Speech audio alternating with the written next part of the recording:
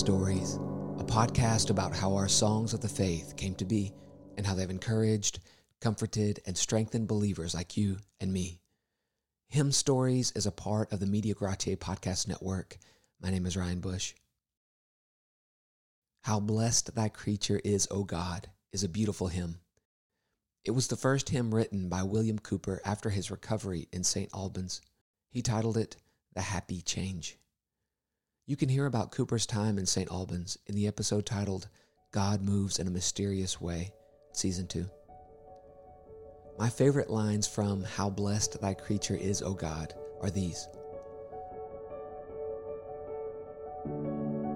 Through all the storms that veil the skies and frown on earthly things, the Sun of Righteousness he eyes with healing in his wings. Struck by that light, the human heart, a barren soil no more, sends the sweet smell of grace abroad, where serpents lurked before.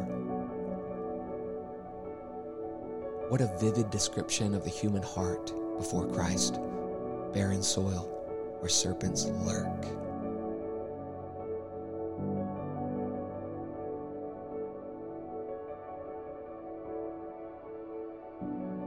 The beauty of How Blessed Thy Creature Is, O God, deepens when we consider what Cowper wrote about those first few days after leaving St. Albans. Cowper had gone from St. Albans to Huntingdon, passing the whole journey in a sweet communion with God. He said, "It is impossible to tell with how delightful a sense of His protection and fatherly care of me it pleased the Almighty to favor me during the whole of my journey." When he arrived in Huntingdon, he was left alone by his brother for the first time among strangers. His heart began to sink within him, and he wandered out into the fields, melancholy and desponding at the close of the day, but, like Isaac at eventide, found his heart so powerfully drawn to God. He took refuge in a secluded spot under a bank of shrubbery. There he kneeled down and poured out his heart unto the Lord in prayer and praise.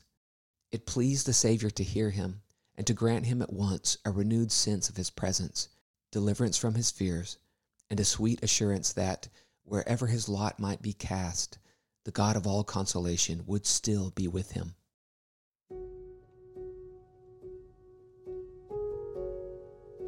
The next day was the Sabbath, and he attended church for the first time since his recovery. It had been almost 2 years since he gathered with the Lord's people. He found the house of God to be the very gate of heaven. He could scarcely restrain his emotions during the service, so fully did he see the beauty of the glory of the Lord. A person with whom he afterward became acquainted sat near him, devoutly engaged in worship, and Cowper loved him for the earnestness of his manner. He said, "While he was singing the psalms, I looked at him, and observing him intent upon his employment, I could not help saying in my heart with much emotion, 'The Lord bless you for praising him whom my soul loves.'"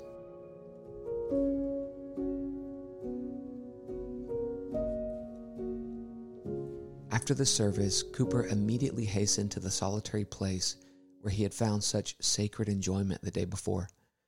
He described his time there like this: "How shall I explain what the Lord has done for me, except by saying that he made all his goodness to pass before me?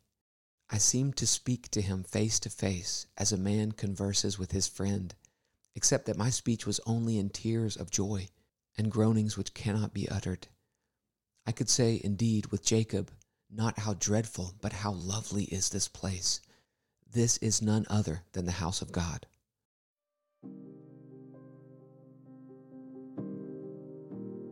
O God, you are my God. Earnestly I seek you. My soul thirsts for you. My flesh faints for you, as in a dry and weary land where there is no water. So I have looked upon you in the sanctuary, beholding your power and glory. Because your steadfast love is better than life, my lips will praise you. So I will bless you as long as I live. In your name I will lift up my hands. My soul will be satisfied as with fat and rich food, and my mouth will praise you with joyful lips. When I remember you upon my bed and meditate on you in the watches of the night. For you have been my help, and in the shadow of your wings I will sing for joy. My soul clings to you. Your right hand upholds me.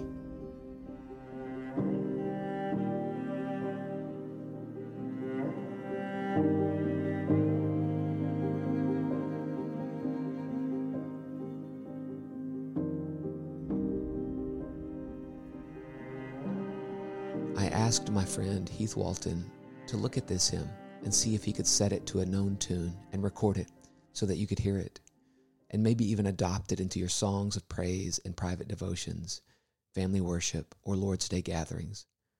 He set the lyrics to the tune Ellacombe. It's most often associated with Isaac Watts' hymn, I Sing the Almighty Power of God. I could find nowhere where this hymn is recorded, so what you're hearing may be the one and only recording of this hymn. I hope it blesses you.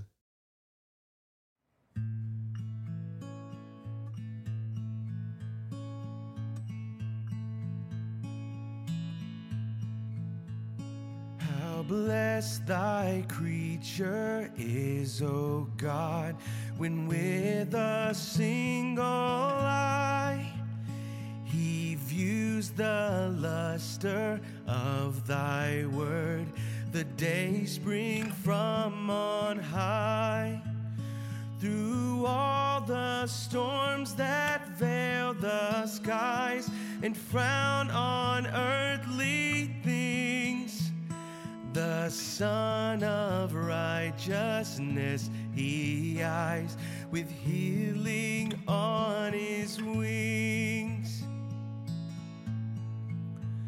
Struck by that light, the human heart, a barren soul no more, sends the sweet smell of grace abroad, where serpents lurked before.